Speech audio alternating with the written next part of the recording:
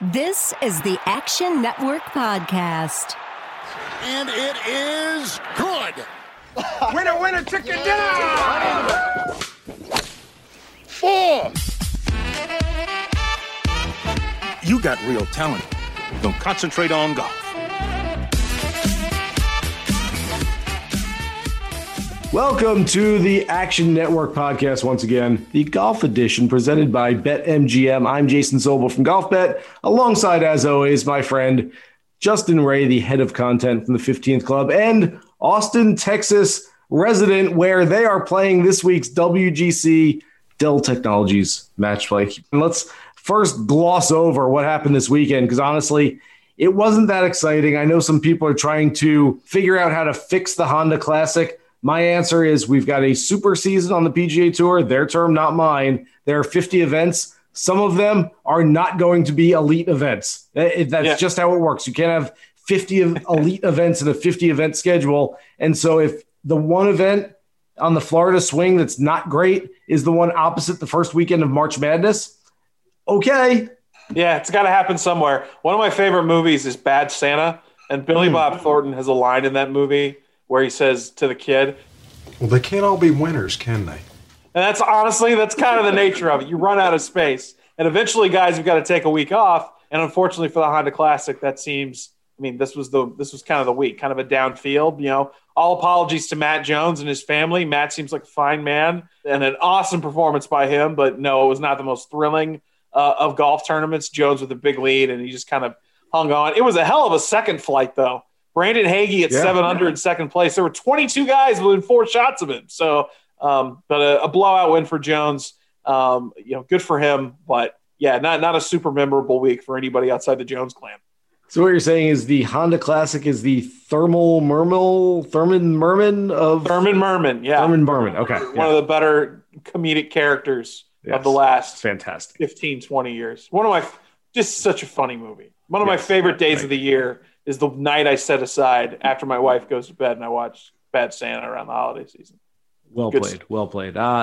We will not linger too long on the Honda Classic. I thought the most impressive thing about this week, other than just Matt Jones winning, was the fact that Matt Jones went and shot 61 in the opening round, gained 10.49 strokes on the field, then basically blew that lead, was a handful of strokes. At one point, he was 6 shots behind Aaron Wise. It looked like, okay, now Aaron Wise is going to run away with this thing. He's in control. And then Matt Jones not only grabbed the lead back, but took complete control of the event once again and put it in cruise control down the stretch, which it's tough to put it in cruise control and take control of an event twice within a 4-day span. And yet Matt Jones was able to do that.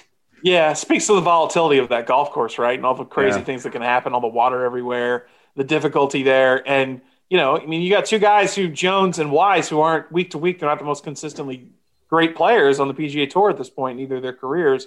Wise at the beginning of his, Jones on the other side of 40. So, that was definitely one of the interesting parts of it. And Wise, you mentioned, had a 5-6 shot lead at one point on Saturday, and that evaporated pretty quickly. And then, before you know it, Jones had hit the accelerator. I caught most of the broadcast on Sunday, and by the time I got to it, the thing was over. Matt Jones had it, like you said, basically no hand steering cruise control. It was a total coast to the finish. So I just call out one thing. When we made our DraftKings team last week, I was criticized for my addition of Mr. Zach Johnson. And Zach Johnson finished tied for 8th place. Now, admittedly, I wasn't super confident in that pick. It was more of a salary cap kind of cram in there. But how about the veteran putting it together with an 8th place finish? A little bit of value there if anyone followed with our DraftKings team. When you say, how about the veteran putting it together, are you referring to him or you? I was referring to Zach, but they both apply. Well played. Yeah, it was a bad DFS week. We did really well at the Players. We did not do well at the Honda, and things happen. And so, yes, we'll make a DFS lineup later. And that is, who knows what's going on with DFS this week. So we'll get into that. Let's go through these groups. And I'll go through sort of the way the brackets are done, as opposed to just group 1, 2, 3, 4, 5. We'll go group 1, 16, and kind of meander our way through these brackets. And I've broken down the brackets so far. I know you have too as well, Justin. So I will start it off with group 1, which I think is one of the least exciting groups with really not much competition there for DJ. DJ finishing 48th and 54th in his last two starts. I was looking for somebody to go out there and beat him. I still didn't pick him to win this group, but I'm not very confident in it. There's so many other Group B or Pool P, B, C, or D players that would have been had a better chance to beat DJ than Nob, Robert McIntyre, or Adam Long. I went with McIntyre. I can see I can be talked into him. Adam Long hasn't played great. And of course, you can just go with the even money favorite to get out of this group in DJ. What do you like? Yeah, I mean, Nas made it to the round of 16 twice in the last 3 years of the match play. Mm-hmm. He'd be the only guy who I would, kind of lean towards that may give DJ a run for his money. But the top seed overall since the pool play format began in 2015 has a match record of 18-6-0. I know one of the reasons that they went to this format is to get the top players more, the more golf you play with better players, statistically, the more likely you're going to get the stronger players moving on. That was one of the reasons why they wanted to do that, to not have guys fly across the country, get ready and play, have a big dog play one round and go home. So part of that strategy is working. I picked Dustin Johnson in this week. His ball striking wasn't great at the Players Championship, but he won here a few years ago. Nas the only other guy here in the group that I could see winning, but I'm going to go with DJ. Yeah, okay. Like I said, I went Bobby Mack. I don't love it. I may switch to Na by the time we get there. I just don't like how DJ's playing. Group 16, Sungjae Im, Victor Perez, Mark Leishman, Russell Henley. I'll call this the underrated ball striker group. I was hoping to have an easier road to the Sweet 16 for Victor Perez, coming off a 9th place finish after making the cut on the number at the Players Championship. This isn't the easiest road, but I still like it. I still think Victor Perez not getting enough love from the marketplace. He's 125 to win. I don't think he's going to win the whole thing, but I think he can advance here and maybe even get into the quarters or semifinals this week. Who do you like in this one? Well, first of all, how about Perez being the second highest seeded player in that group? Yeah. With the names Mark Leishman and Russell Henley, Perez is actually the second seed in that group behind Sungjae. I'm going to go with Mark Leishman. He's made it out of pool play 3 times since 2015, since the pool play era started, per se, in that time frame. He missed his last cuts. I really don't care. I think match play is a totally different animal. He's a guy who's had a lot of success in his career in this format. Sungjae Im and Russell Henley, 2 guys who had really good weeks at the Honda Classic, top 10 finishes there. Totally different golf course here, though, so I'm going to stick with Mark Leishman to get out of that group. All right. Moving on to Group 8. We have not agreed on either of the first 2 groups yet. We'll see if we get one banner start at some point. Group 8, Tyrrell Hatton, Lee Westwood, Sergio Garcia, Matt Wallace. This looks like a practice round, like Wednesday afternoon at Whistling Straits. Hey, we're going to go out in our 4-ball pairings and knock it around a little bit with the European team. I'm going with I guess he's not the senior most. I looked at him like the senior most player in this thing, but Lee Westwood is, of course. So I guess the second most senior player in this thing. Sergio Garcia, I love his form. He was first round leader at the Players. He finished T9. I love his experience. He's making his 18th career start in this event. And I love the fact that he's playing a home game, just like you. He lives in or around Austin, Texas. Maybe just go knock on the door, see how he's feeling for me. De facto Texas at this point, for sure. I like, we found a guy that we pick here with the same one here. I'm going with Sergio Garcia as well. He's reached the round of 16 7 times in his career in this event. The only player to do it more often is Tiger Woods, who's done it 8 times. You mentioned that virtual home course advantage he's kind of having this week. One of the most prolific match play guys in the last quarter century, as you know. Wallace missed the cut last week at the Honda. Westwood has kind of said he's out of gas, which I could totally believe. 48 and contending week after week. By process of elimination, Tyrrell Hatton, obviously a world-class player, but I'll go with Sergio to get out of this Whistling Straits 4-ball we've got for Team Europe. Yeah, pretty cool. I know they didn't do it on purpose, but it's cool anyway.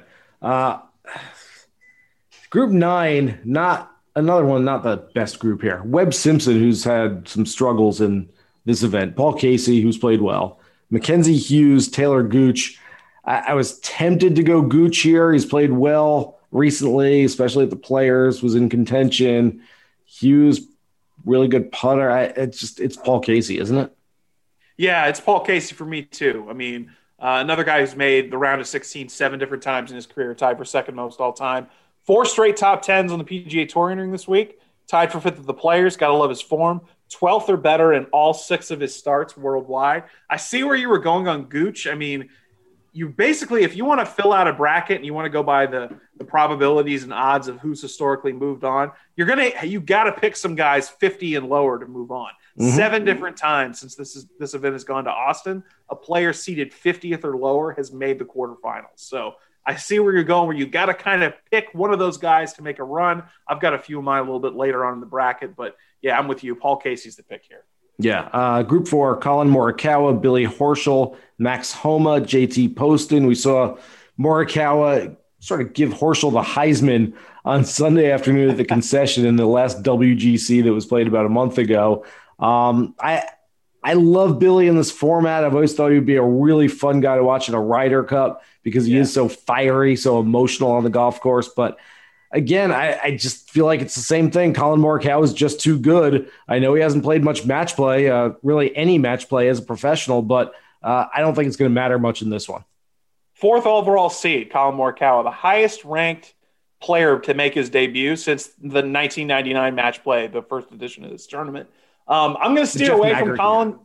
What's that? The Jeff Maggart year? Yeah, exactly. So, but to have a rookie be that highly seeded, obviously it's the weird product of the pandemic, and then Colin wins the PGA Championship, now WGC on top of that. So a weird way to get there. But I'm actually going to steer away from Morikawa here. I'm going to go with a player who's been really hot here the last few months, playing the best golf of his pro career so far. I'm going to pick Max Homa. There's some unknown there in that group.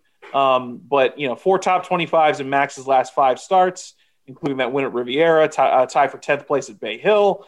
I'm going to stick with Homa. He's making his debut in this event, but I say he gets out of it and gets to the round of 16. Yeah, I don't mind that. Homa obviously has been really good. I think people are waiting for when's the Homa hot streak going to end? And it's maybe he's just a really good player. I mean, maybe NCAA champion.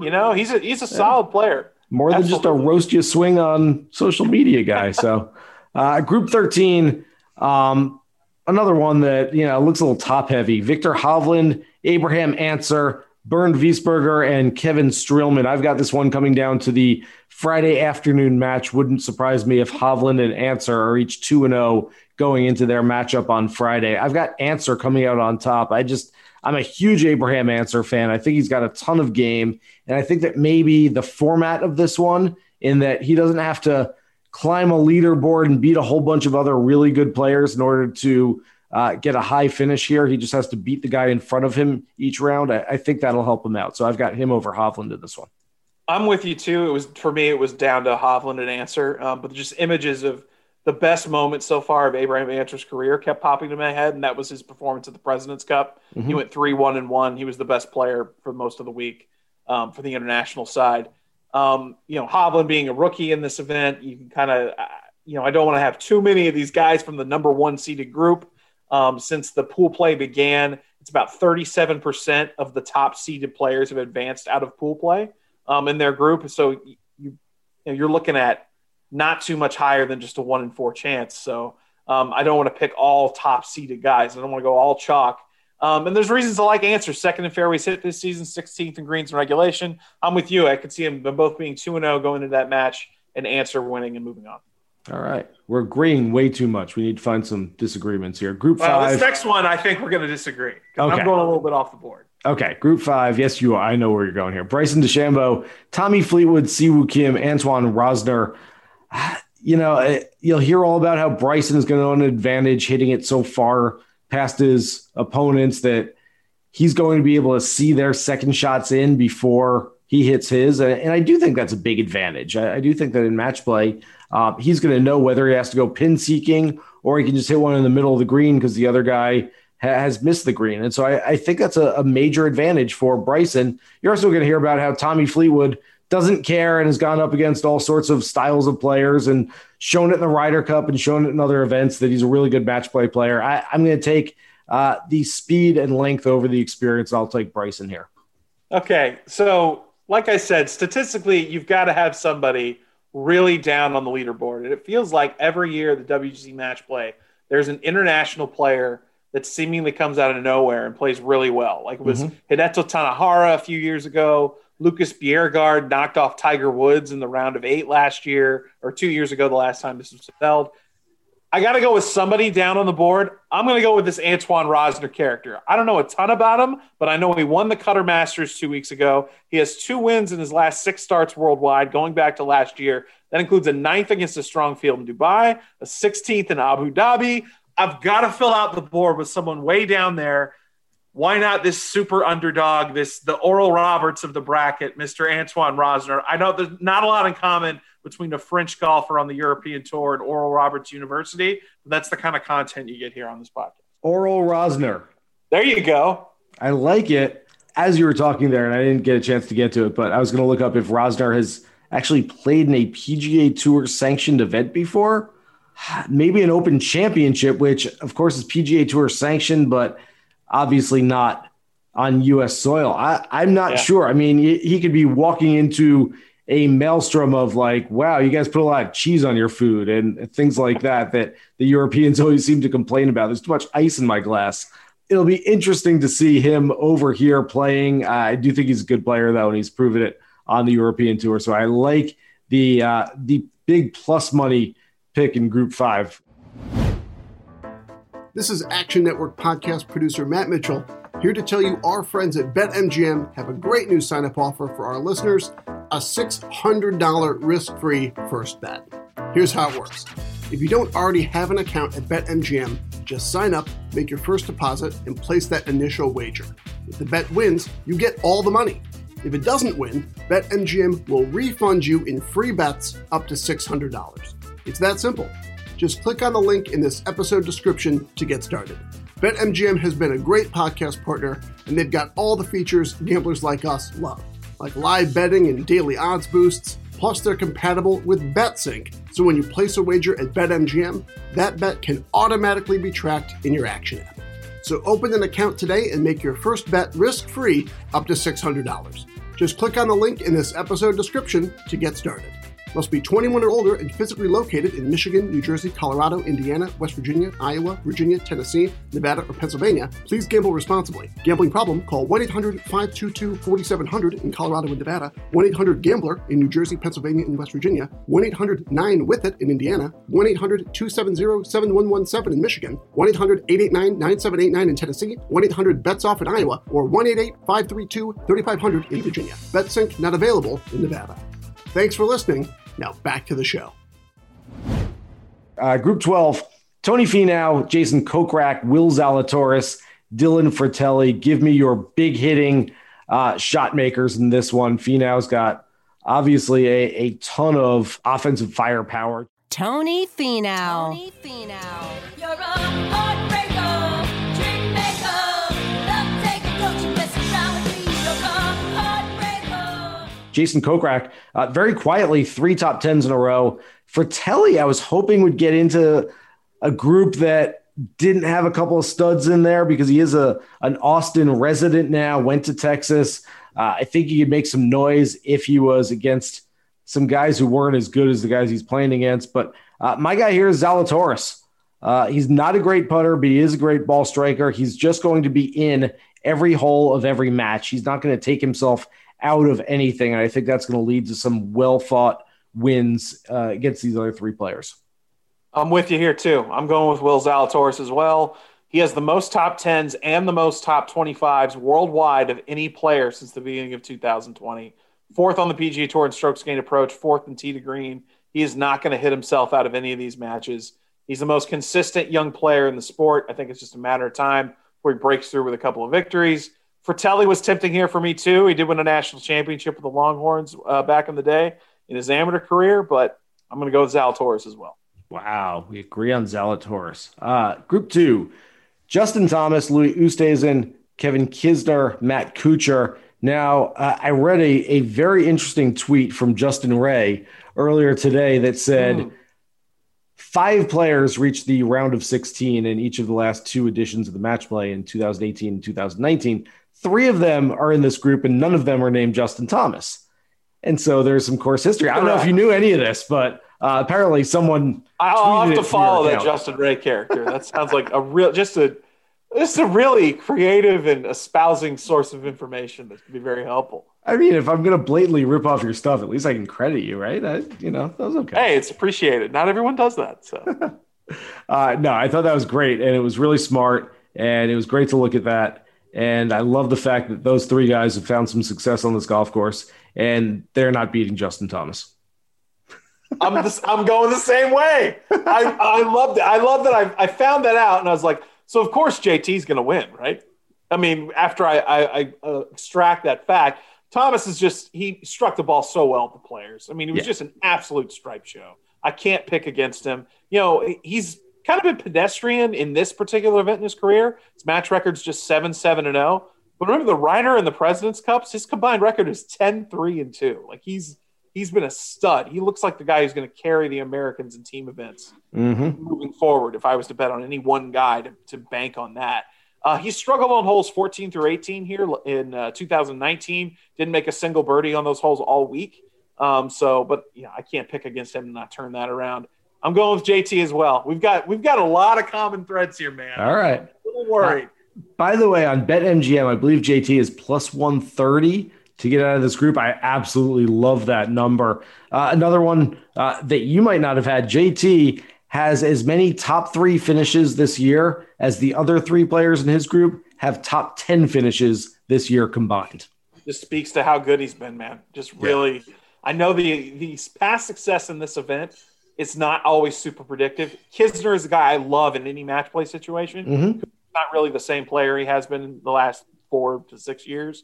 I'm with you. I can't see anybody beating JT. Yeah, and neither is Kuchar. Kuchar is not the same player. And Oosthuizen, I've given up. I'm not betting Oosthuizen anymore. You have 2 chances to lose if you bet on him. One is he just doesn't play well. One is he doesn't play at all. And so for a guy that withdraws from tournaments as much as he does, you can certainly see him saying on Friday, hey, I'm 0-1-1 and I'm hurting a little bit and I don't want to, overdo it and just not playing around. So look, the man travels with his own special mattress for his back. Like it's problematic. As I'm a guy with a terrible back too. You don't know. Some days I'm one bad move from being down for the count for 2 weeks. And I feel like he's probably in that same kind of boat. I hear you. Group 15, Matt, don't call me Matthew Fitzpatrick. Matthew, don't call me Matt Wolf. Corey Connors and Jordan Spieth. I can't wait for that Fitzpatrick-Wolf match when they walk down the fairway arguing over what the better first name is, Matthew or Matt, because Fitzpatrick, true story, he has told the PGA Tour he does not want to be referred to as Matthew anymore. He's now just Matt Fitzpatrick. All of that said, I'm taking Jordan Spieth. I think his format is fantastic for him. The big numbers don't hurt as much. The birdies and bunches matter a lot, and he's back in Austin, hometown of UT, where he should have some good vibes. For sure. Spieth, as well as he's played, he's the 4th seeded player in this group, right? He's from the group 4, the worst seed. He's 49th overall. But the way he's been playing the last month or so, if we're keeping all these basketball analogies going with the tournament, Spieth's like a top 20 team in the Kim Pom rankings that the committee has made a 13 seed.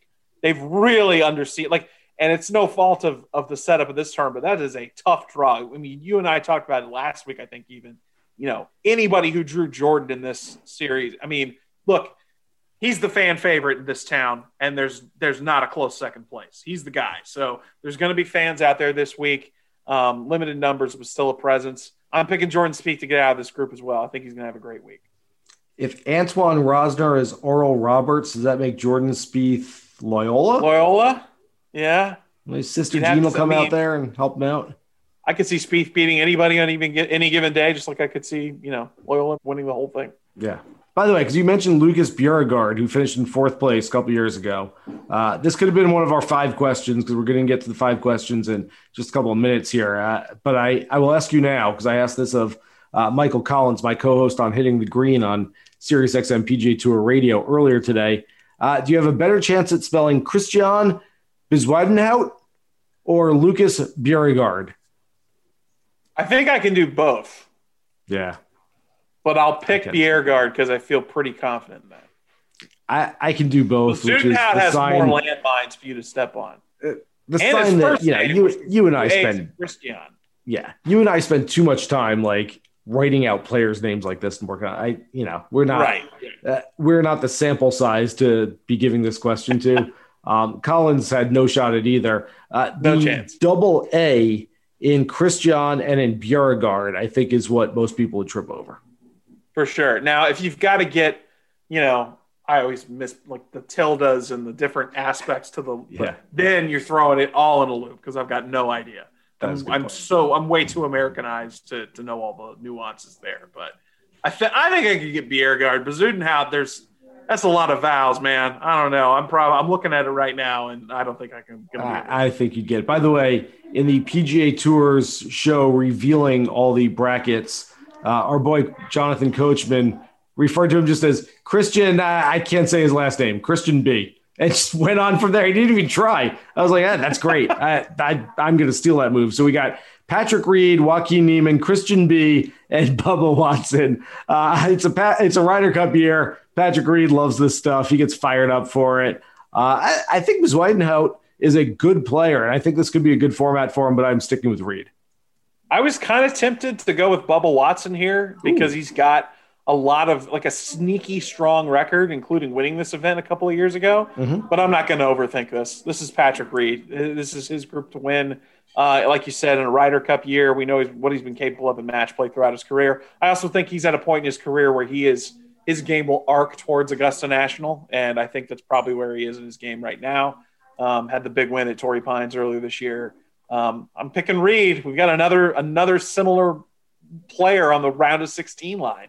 Okay, I think we can get a different one here. Group 10, Patrick Cantley, Hideki Matsuyama, Carlos Ortiz, Brian Harman. Three very sort of level-headed guys on the golf course. Three guys who don't show a whole lot of emotion out there in Cantley, Matsuyama, and Ortiz. Now there's Brian Harman, who's sort of like a mini Kisner. He's a figurative bulldog and an actual bulldog, having played at UGA, coming off a T3 at the Players. I'm going to go with the Pool D player, the D-flight player in this thing, in Brian Harman, just nipping at the heels of the other three guys in this thing. And just as you tee it up, as we're going to have a different player here, the name written down on my sheet highlighted is Mr. Brian Harman. Oh. He's made one appearance in this golf tournament. It was in 2018, got to the round of 16. He's in the top 25 on the PGA Tour this season in strokes gained putting, his best ranking in that statistic in the last 5 years, coming off a tie for third at the Players, 13 made cuts and 14 starts this year. I think he's having kind of a renaissance year in his career. I think he picks off a win this summer at some point, not necessarily this week, but I picked Brian Harman, the D player, to get it out of that group too. Can't believe you're cheating. We do not share notes beforehand. Or maybe I copied yours. I don't know. Same research packet, none of that stuff. All right. We're going to have another one here. I have a feeling we're going to go in the same direction here. Group 3, John Rahm, Ryan Palmer, Shane Lowry, Sebastian Munoz. Shane Lowry is dead to me after he was my favorite outright play last week at the Honda Classic. Got himself into second place on the weekend at one point on Saturday and finished in 38th or something like that. I don't know. I stopped paying attention to him. I erased him from every leaderboard. You know how you can, like, on the PGA Tour leaderboard, you can put a star next to the guy's name, like he's one of your favorites, and you can follow him. So it's great for betting on players. When you're betting on a guy, you can have a star. And then you can watch him a little more closely. I want something opposite of that, where it just erases his name completely and I never have to see him for a little bit. Not for good, but give me a few weeks off of Shane Lowry, please. If there's one player, how bad is that feeling? Because I do the same thing on the app. When you wake up Saturday morning or like sometime early in the day Saturday, you open up the app and you've got like 5 of your 6 dudes have cut next to their name. You're like just unstarring the fallen soldiers for the next 2 days. That's when you make your weekend lineups. Make and star them, and now make your weekend lineups, and you feel good about yourself. They all made the cut because you're picking guys just for the weekend. So, did you make your pick, or did you just throw Shane Lowry? I did not make a pick. I just buried Shane Lowry for a bit. By the way, one positive from Shane Lowry: Padraig Harrington did a wrap-up video of his week. He was at Shane Lowry's house, and towards the end of the video, where Padraig was, talking about the course and how he played and, very golfy type stuff, Shane Lowry, fully dressed, does a cannonball into his pool in the background. So he got back in my good graces just a little bit based on that. And I'm taking John Rahm. How's that? That's good juju moving forward. The cannonball fully clothed. That's good for vibes with the Ryder Cup captain there with him. Yeah, I'm picking Rahm as well. I have Rahm winning the tournament this week as we move forward. Disclosure there. Made it to the final here a few years ago in his debut. 7-4-2 match record, despite not getting out of pool play in 2018 or 2019. Obviously, we talk about this guy every week. No weaknesses, does everything well. 6 top 10 finishes in his last 8 starts worldwide. I really like the way that the bracket works out for Rahm. I feel very good about the other biggest names in his kind of region, if you will. I don't have Berger moving on. Xander, Rory hasn't been playing well. I think it sets up really well for Jon Rahm in the bracket, and I've got him moving on. Yeah, I thought for about 3 seconds that, Ryan Palmer was his playing partner, his actual partner, not just playing partner, at the Zurich Classic, where they won together. If some guy's going to sort of know his little secrets and not be scared to go knock him off, it could be Palmer. I don't think that matters, though. I just think Jon Rahm's too good for this one. Group 14, you mentioned Daniel Berger coming back. In theory, after that rib injury last week, we'll see if he actually tees it up. Harris English, Brendan Todd, Eric Van Rooyen. I hate this group. I don't want to pick anybody, but since we have to pick somebody, I don't want Berger off the injury. Harris English has done nothing since winning at Kapalua. Brendan Todd has done not much this year. I can see him winning this group. Doesn't have a top 10 yet this year. Eric Van Rooyen has been very disappointing. I'm officially on the record as taking Van Rooyen, but I could be talked into Todd here as well. Yeah, I went through the same process of elimination you did. The Berger injury scares me there. You could see him, depending on how strong he feels, WDing a couple weeks from the Masters. You'd imagine he's not going to butch it if he can't go. Harris English hasn't played in this tournament in 6 years and doesn't have a top 25 since Maui. Brendan Todd doesn't have a top 10 since December. So I said I'd like to have a couple of guys 55 to 64 moving on, and that's where Eric Van Rooyen fits in. Wow. I don't feel awesome about it, but I'm picking Eric to move on out of his group. You and I have way too many similar picks without having spoken to each other at all. Group 6, can you say Schauffele-Scheffler 5 times fast? Schauffele-Scheffler, no. Yeah, no. Is the 2.5. Okay, well. The over-under on Justin Ray is 2.5 Schauffele-Schefflers. There with Jason Day and Andy Sullivan. I'm not taking Schauffele or Scheffler. Jason Day quietly having a really nice year, sort of a little renaissance of his own. He's won this event in both 2014 and 2016, the latter of which was at Austin Country Club. The 3 years he played since then, nothing great, but still, like I said, playing sneakily good golf so far this year. I'll take him. All right, so I also have Day, but I'm scratching it out because I don't like that we have the same player every time we go through this. This is getting ridiculous. I'm going to go now on the fly, call it audible at the line of scrimmage, Omaha. I'll go with the Longhorn Scotty Scheffler solely because I have to give a reason to pick one of these other guys, and I want to audible off of Jason Day for the sake of changing it up. So give me Scheffler. Well, I hope Day wins this whole thing now and ruins your bracket just because you didn't pick him because I have him. Yes. Getting to the last group, Group 11, Rory McIlroy. Some news coming out of reported by James Corrigan of the Examiner, I believe, said that Rory McIlroy is going to start working with noted swing instructor Pete Cowan. I know he's kind of gone to Cowan a few times, just sort of, hey, what do you think? But this seems like more of a definitive partnership. That said, I don't see that paying dividends right away, and Rory did not seem like he was on his game last time we saw him. He is with Cameron Smith, Lonto Griffin, and Ian Poulter. It is a Ryder Cup year, so you would think Poulter would be fired up for this, but I think this is a good spot for Cameron Smith right here. I have Cameron Smith as well. It hurts because now this doesn't hurt because you have the same pick.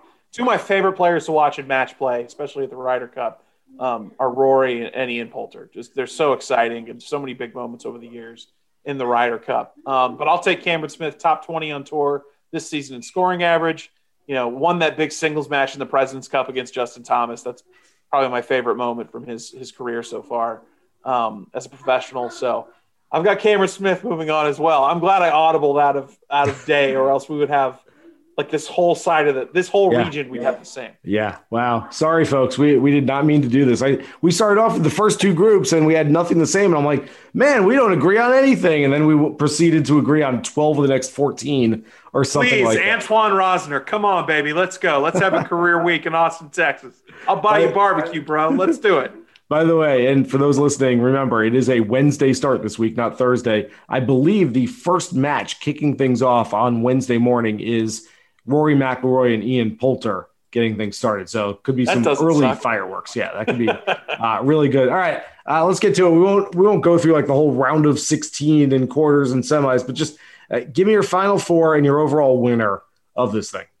I got Sergio Garcia making a run to the Final Four. Love him in this spot, especially, living. He's going to sleep in his own bed all week. I got Will Zalatoris having a big week here. I think this is his introduction. If you're a golf fan, you know who this kid is because of how consistent he's been over the last year and a half, 2 years climbing up the ranks. But I got Will Zalatoris in the Final Four. I got Patrick Reed making a Ryder Cup-esque type performance, but getting knocked off by John Rahm in the semifinals, and I've got John Rahm winning the whole thing. All right. I like those a lot. I am not too far away from you. I've got Abraham Answer and Jason Day each reaching the semifinals. I've got Jordan Spieth as sorry to do this to you, Team Spieth, but another heartbreaker for Jordan. He will lose in the final to my overall winner, Sergio Garcia. That's a local showdown, basically. Exactly. I mean, Sergio and Jordan, it's like Sergio's basically a hometown boy now. Yeah, exactly. I mean, it's UT against the resident. It's hey, let's talk barbecue and let's talk about what's going on in the city. So, I think it's gonna be good. I will say this one thing. 2 years ago, we saw Kevin Kisner, as we mentioned. He was 60-1. Bubba Watson the year before was 50-1. What that's proven is you can dig a little deep here. I don't know that I would be going after Antoine Rosner to win this whole thing. No offense, Round Justin. of 16. I got him in the round of 16. That's it. But no, seriously, I do think that you can chase a couple of prices this week. So Sergio at, I believe, 40-1 he is opened at. I like that number. I like going after Spieth. John Rahm, certainly not a bad play. He's never a bad play. Let's get to our 5 questions before we make a DFS lineup, which who knows how that's going to go this week. Talk about based on our in-simpatico picks so far, it's going to be pretty turnkey, I think. I'm trying to figure out how this DFS thing's going to work. So 5 questions. I'm asking, you're answering. 5 minutes, 5 questions you never asked. I got to be honest with you. I get a little irritated when somebody calls me away from my golf. This is 5 Under. Number 1, other than the Ryder and President's Cup every year, the world's top players compete in one match play event each year. Is that number too many, not enough, or just right? That's a good question. I would love to see maybe one more, maybe sometime at the opposite half of the schedule. I know the European Tour has the Paul Lawrie match play, which doesn't attract a super elite field, but is always a fun event. And it's usually played in a link style setup, as you'd imagine Paul Lawrie from Scotland it would be. I love watching match play. I think if we have too much of it, it might, be a little bit of overkill. I think maybe they could have some kind of combination stroke match play for the Zurich, and I think it might be fun if they kind of turn that into sort of a hybrid event. That might be a good spot. But yeah, I'd love to see one more, especially with the world's best players. My problem with it has always been that it's the inverted pyramid of golf tournaments, and that's a journalism term when you're, as you know, people listening might not know, but it's get all your who, what, when, where, why, how in the top of the story, and then kind of work your way down from there. And so I always felt like it was the only tournament of the year that was more exciting on day one than the final day. We're all excited about, hey, Thursday morning, it's Masters, the Masters is starting and the guys are out there and it's great, but it ain't better than the back nine on Sunday. And so the match play was the one where it's like Wednesday afternoon, man, this is so cool. There are all these matches. There's so much stuff going on. And then you get to Sunday and you're like, Henrik Stenson and Jeff Ogilvy are still walking down the fairway 5 minutes later. And you're like, let's go, guys. I mean, it's just not that exciting. People who say they'd like to see a major championship like the PGA as a match play event, it's just, trust me. You say that, and it gets to the weekend, and if it's not Rory and DJ in the Sunday final, you're just not paying as much attention as you think you would. So based on that, question number 2, are you a round robin guy or a single elimination guy? I was really skeptical of the round robin format when it started. I don't think it's totally won me over. I think I see a lot of positives in it now. I think the field is inherently stronger because you're promised 3 days. Something like 27% of the players to move on from pool play lost a match at one point in those first 3 days. So I think the pool play promises a stronger field overall year after year. There'll be few guys dropping out. That being said, the excitement of that one and done type feel, that first Wednesday of match play was awesome. I mean, that was one of my favorite days of the year just as a sports fan because it was so unpredictable, so much golf going on with the world's best players. I'm not as anti-pool play as some people are, but I still would lean towards the single elimination format. Yeah, I think that if you ask most fans, they would say single elimination. I think what this format tells us is that the fans are pretty low on the priority order. It goes players, and they certainly they have given players a way to travel halfway across the world and not have to leave at 3:00 on Wednesday afternoon. That you will get 3 full rounds of golf in if you choose to make this journey here. And for some players, they are going halfway across the world, which I understand. They're doing it for the TV rights holders. If you get all your big names knocked out on Wednesday, it's really tough to get people to watch Thursday, Friday, Saturday, and Sunday. And so they're ensuring that they at least get those guys coming back and maybe win a match Thursday and Friday after losing on Wednesday and getting into the weekend. And it's for the sponsors as well, who obviously have an investment in how the ratings are and how the interest is over the weekend. So I'm more of a single elimination guy, but I think there are very good business reasons for the PGA Tour to go to pool play instead. Question number 3, you're a data guy. How much can we or should we read into an individual player's match play record when making our picks this week? I think it may depend on the collective sample size. I think if you've got a player who has really established himself to overperform in match play situations like Ian Poulter throughout his career, Paul Casey is a good example of that in this event. Patrick Reed, probably to a lesser extent in this tournament, but overall throughout his, the Ryder Cup and the President's Cup. Justin Thomas has got a pretty strong, match play record through his success in team events. I think if you've got a larger sample size, and this is the case really when you're answering any kind of question when you're looking at information, consider the amount of rounds there and what the difference in, the differential might be from his baseline performance and what he's shown in match play. I think you can take a little bit of stock in it, but at the same time, the sheer unpredictable nature of golf makes the past performance in match play less predictive than I'd say in some other sports, whether you're looking at, a starting pitcher splits against certain types of hitters or quarterbacks' tendencies against defenses or something like that. I think that I would err on the side where it matters a little bit, and more so if there's a big sample size to draw from. Yeah, well said. I like that a lot. Question number 4. You can take this in whatever direction you would like. University of Texas, located, of course, in Austin. Who is the best ever men's golfer to play at that school? Oh, wow. The best men's golfer to play at that school.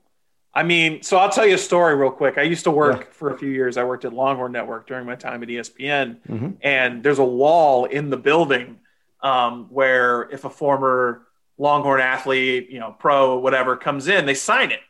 And so Tom Kite had come in a few weeks before and signed the wall. He was really friendly. It was great to get to meet him. And a few weeks later, Ben Crenshaw came in. And the first thing Ben asked me was, where did Tom sign? And I showed him, Mr. Kite signed right here. And Ben goes 3 inches above Tom's name and signs it. And it was awesome. It was one of my favorite moments that I've had working in TV. It was like, these two dudes they were teammates, won a national championship together. They're still going at each other. Spieth's on his way. I think I still have to lean Crenshaw. Justin Leonard had an amazing amateur career and a pretty sneaky deep pro career too. Justin Leonard's a really good player. Man, I'll probably still stick with Crenshaw. I will say that Ben Crenshaw also, and I haven't been around that long, but I've been in this business for a while. Ben Crenshaw is the all-time leader at using your name when he doesn't know your name and like sneaking a look at your credentials. So peeling back the curtain, you guys have all seen this when you're out on the road and there's a writer talking to players. We'll wear a credential around our neck and it has a picture and our name on it. It says where we can go and what we can do. And so on the handful of occasions that I've spoken with Ben Crenshaw, he's been very, very nice and very willing to talk about anything you want to talk to him about. And every single time I've talked to him, in the middle of a sentence, he will kind of give a little look down, and not enough to like where he's staring at it going, who is this guy? But just a little glance. And then a minute later, he's talking. He goes, so Jason, and go from there. He has no idea who I am. But he's done it with other people that I know where he just gives that little look and then he brings you in as if, hey, we're old friends here. I can use your name. I know who you are. That's a veteran play. Well, that's a veteran play with a media member. Ingratiate yourself by making him think that he remembered your name or some other time he talked to you. That's a great way to do it. He walks away going, what was that guy saying? He's the nicest guy in the world. He'll tell you anything, That's perfect. Yeah, it doesn't take much to win us over. Yeah, exactly. I've had nothing but good experiences with Mr. Crenshaw over the years. Not very many of them, but they've all been positive. Yeah, same. Question number 5. For all of the players in this week's field who are listening right now, maybe some guys who, they don't make it out of the group stage, but they want to stick around Austin and hang out for a few days. You are the Chamber of Commerce there. You are running the city there, of course. So what should they put on their to-do list for this weekend? All right, my favorite – I better get some free meals out of this. My favorite restaurants in Austin, Texas, Jack Allen's Kitchen has got 3 or 4 different locations. It's unbelievable American food, amazing cocktails, great, unique atmosphere, really cool place to eat. My 2 favorite barbecue places, Franklin's gets the most love nationally. I think President Obama visited. Other presidents have been there. Franklin's is amazing. The Salt Lick is also very good. It's kind of off the beaten path. It's in a town called Driftwood, but you walk into the Salt Lick and there is this fire meat pit thing that I can't accurately describe with mere English words. Its beauty is something that you'll carry with you the rest of your life going forward.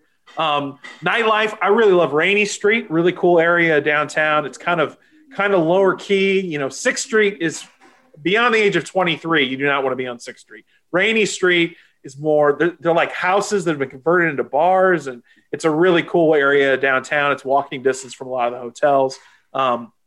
Those would be my first spots. If you want to go have fun and play a unique golf course in the middle of downtown, I've played Lions Municipal about 30 times probably in my life. It's been around forever. It's super short. I mean, I don't even think I hit driver walking around there. That place is a blast. I could keep going. I love the city. I love living here. I could have lived anywhere in the world with this job, and my wife and I wanted to live in Austin. But come to me more for I should have an episode. I feel like I need an episode with Bourdain to go to all the different, the late Anthony Bourdain, to go to all the places I'd want to eat in Austin. But honestly, the food here is unbelievable. No matter where you try it, you're probably going to hit a home run no matter where you go. I will tell you, I think I might have mentioned this on the pod to you, maybe like the first time we were doing it a few months ago, but this is probably 4 years ago. I want to say this was like the DJ over Rom year, but in any case, the first night we were there, myself, Michael Collins, and Rex Hoggard from Golf Channel went out and got some barbecue. Yeah, just right down the road from the course. Hey, barbecue place. We're in Austin. We got to get barbecue. Went in, had some barbecue. Very good. Go back to the course the next day, start talking to some locals. So, yeah, we went out for barbecue to this place. Oh, yeah, that's good, but you got to go to this place. It's like 15 minutes away. So, okay, cool. So that night we go out. Oh, yeah, that was even better, 15 minutes away. Go back in the next day, tell someone, oh, we went to this place. Oh, yeah, really good, but really you got to go to this place about 40 minutes away. Go 40 minutes away, like in the middle of this field, there's like this restaurant with nothing else anywhere near it. We're like, okay, fantastic barbecue. By the time we got to the end of the week, we were driving an hour 15 to eat at a gas station that was the best barbecue I've ever had in my life in the middle of completely nowhere. A lot of great Tex-Mex and barbecue served at gas stations in the state of Texas. I mean, some of the best you'll ever find. Fantastic. So hopefully some of the players get to make a long drive for some gas station barbecue this week. I highly recommend it. Great experience there. So we're going to make our DFS lineup in just a minute. Before we move on here, I want to tell you about our friends at Athletic Brewing Company, makers of America's most flavorful non-alcoholic beer. Listen, guys, the Masters is just around the corner, just a couple of weeks from now. Justin and I are here to help listeners like you make smart, rational gambling decisions.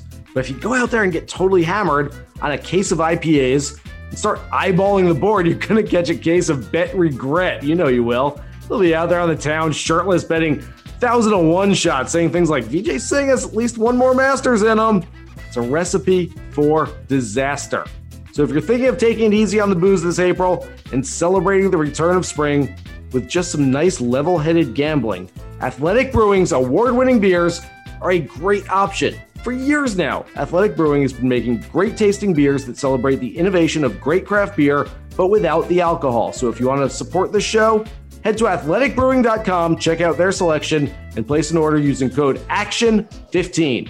That's right, ACTION15. This gets new customers 15% off their first order. And if you order 2 or more 6-packs, shipping is always free. That's athleticbrewing.com. Use the code ACTION15 on that first order and enjoy great taste while keeping your gambling edge. Let's get to our DFS lineup this week. We do it every week. Every other week seems like it's a little easier than it is this week, though. Want to be a DFS millionaire? You're just one lineup away. We're going to go nose to nose with him, and you're going to play better than you ever dreamed of. Because, God damn it, that's what I demand of you. So let's get drafting. This week, boy, I've read through the rules on DraftKings, Justin. I get like there's bonuses for finishing matches early. There's bonuses for winning a certain number of holes in a row. I don't know how you can sit there and look at the board and say, oh, so-and-so, he's going to win a lot of holes in a row this week. I just think it's, hey, guy happens to do it. I mean, maybe you look at a player like Jordan Spieth who makes birdies in bunches. You know, that could be a formula, but really you want to find guys that are going to advance and keep playing. The more you play in this event this week, the more points you'll keep accumulating. So with that said, let's get after it. Do you want to make the first pick? Sure. I'll get started with Cameron Smith. And we talked about how we think that he's the man to beat out of his group. 8,500 seems like a good value to me there. I think that's a good way to start off the team. Cam Smith. All right. I'm going to look for guys that we both think are going to win their groups that aren't necessarily highly priced. We will get to guys I think that are going deeper in this event, but I'll give you one guy that we both said his name, Brian Harmon, just like a bulldog nipping at your ankles all week. He's got to beat Cantlay, Matsuyama, and Carlos Ortiz. And at his price of 7,200, I think that's a nice play. Absolutely. Played great at the Players' Championship.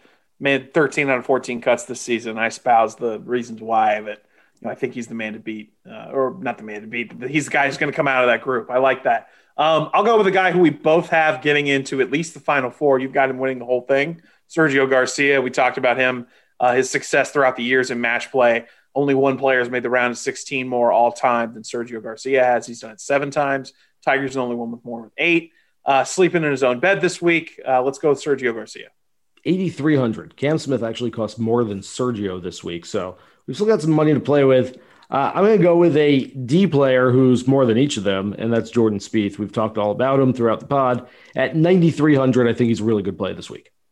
Yeah, got to agree. We talked about all the reasons why. His iron numbers are the most promising thing to me. But, we always talk about Jordan at his peak. I think he was underrated as an iron player because he was such a good putter that, conversationally you'd say, oh, this guy makes everything around the greens and holds all these putts. Really, he was a top 5 iron player in the world at his peak. So, I'm with you there. I'm going to go with another guy who you're very high on and I audibled out of. So I'll come back to him for the DraftKings team. Jason Day at 8,400. I think that's a pretty good value. He's he's between Cam Smith and Sergio Garcia. He's won this golf tournament twice at 2 different courses, including here a few years ago. Let's go with Jason Day, and I've left you with 8,300 on the books. Yeah, which is a nice number to have. I do have Abraham Answer out there at 7,700, and I really like him. But we both have Will Zalatoris moving forward, so I will go Will Zalatoris at 7,900, leaves 400 on the board. Who the hell knows what's going to be a good DraftKings lineup out of this thing this week? But Jason Day, Sergio Garcia, Brian Harmon, Cameron Smith, Jordan Spieth, Will Zalatoris, at least feels like that could be a really good play. I don't mind, by the way. Oh, no, you can't do it. I was going to say switching out Harmon for Answer, but that leaves you $100 over. So I guess you can't do that. You got to play with some other stuff there. So, oh, well, keep that line up. Just let the record show. I didn't leave you with the fact that you didn't have to take Antoine Rosner with your last pick. We left enough money to where there were choices remaining on the board to where you didn't have to go with my deep sleeper to move on to the round of 16. Those will be on your personal list of picks this week. The Antoine Rosner pick. I don't know. I mean, maybe, who knows? The fact that just looking at the math, man. I got to go deep with somebody, and that piecing it together, maybe he gets out of that group. Yeah, why not? I like taking a shot this week. Why not? We've already seen Oral Roberts. We've seen Loyola. We saw Abilene Christian get past Texas. Bad week for Texas so far. Maybe a guy like Jordan Spieth or Scotty Scheffler could make it a better week for them coming up. Remember, get your bets in. This thing starts on Wednesday this week, not Thursday. So you've only got a little time to pour over all the research and analysis that we have at Golf Bet and that Justin has at the 15th Club. So thanks, everybody, to listening to the Action Network podcast presented by BetMGM. Good luck with all of your bets for this week's WGC Dell Technologies match play. Here's hoping you hit the green.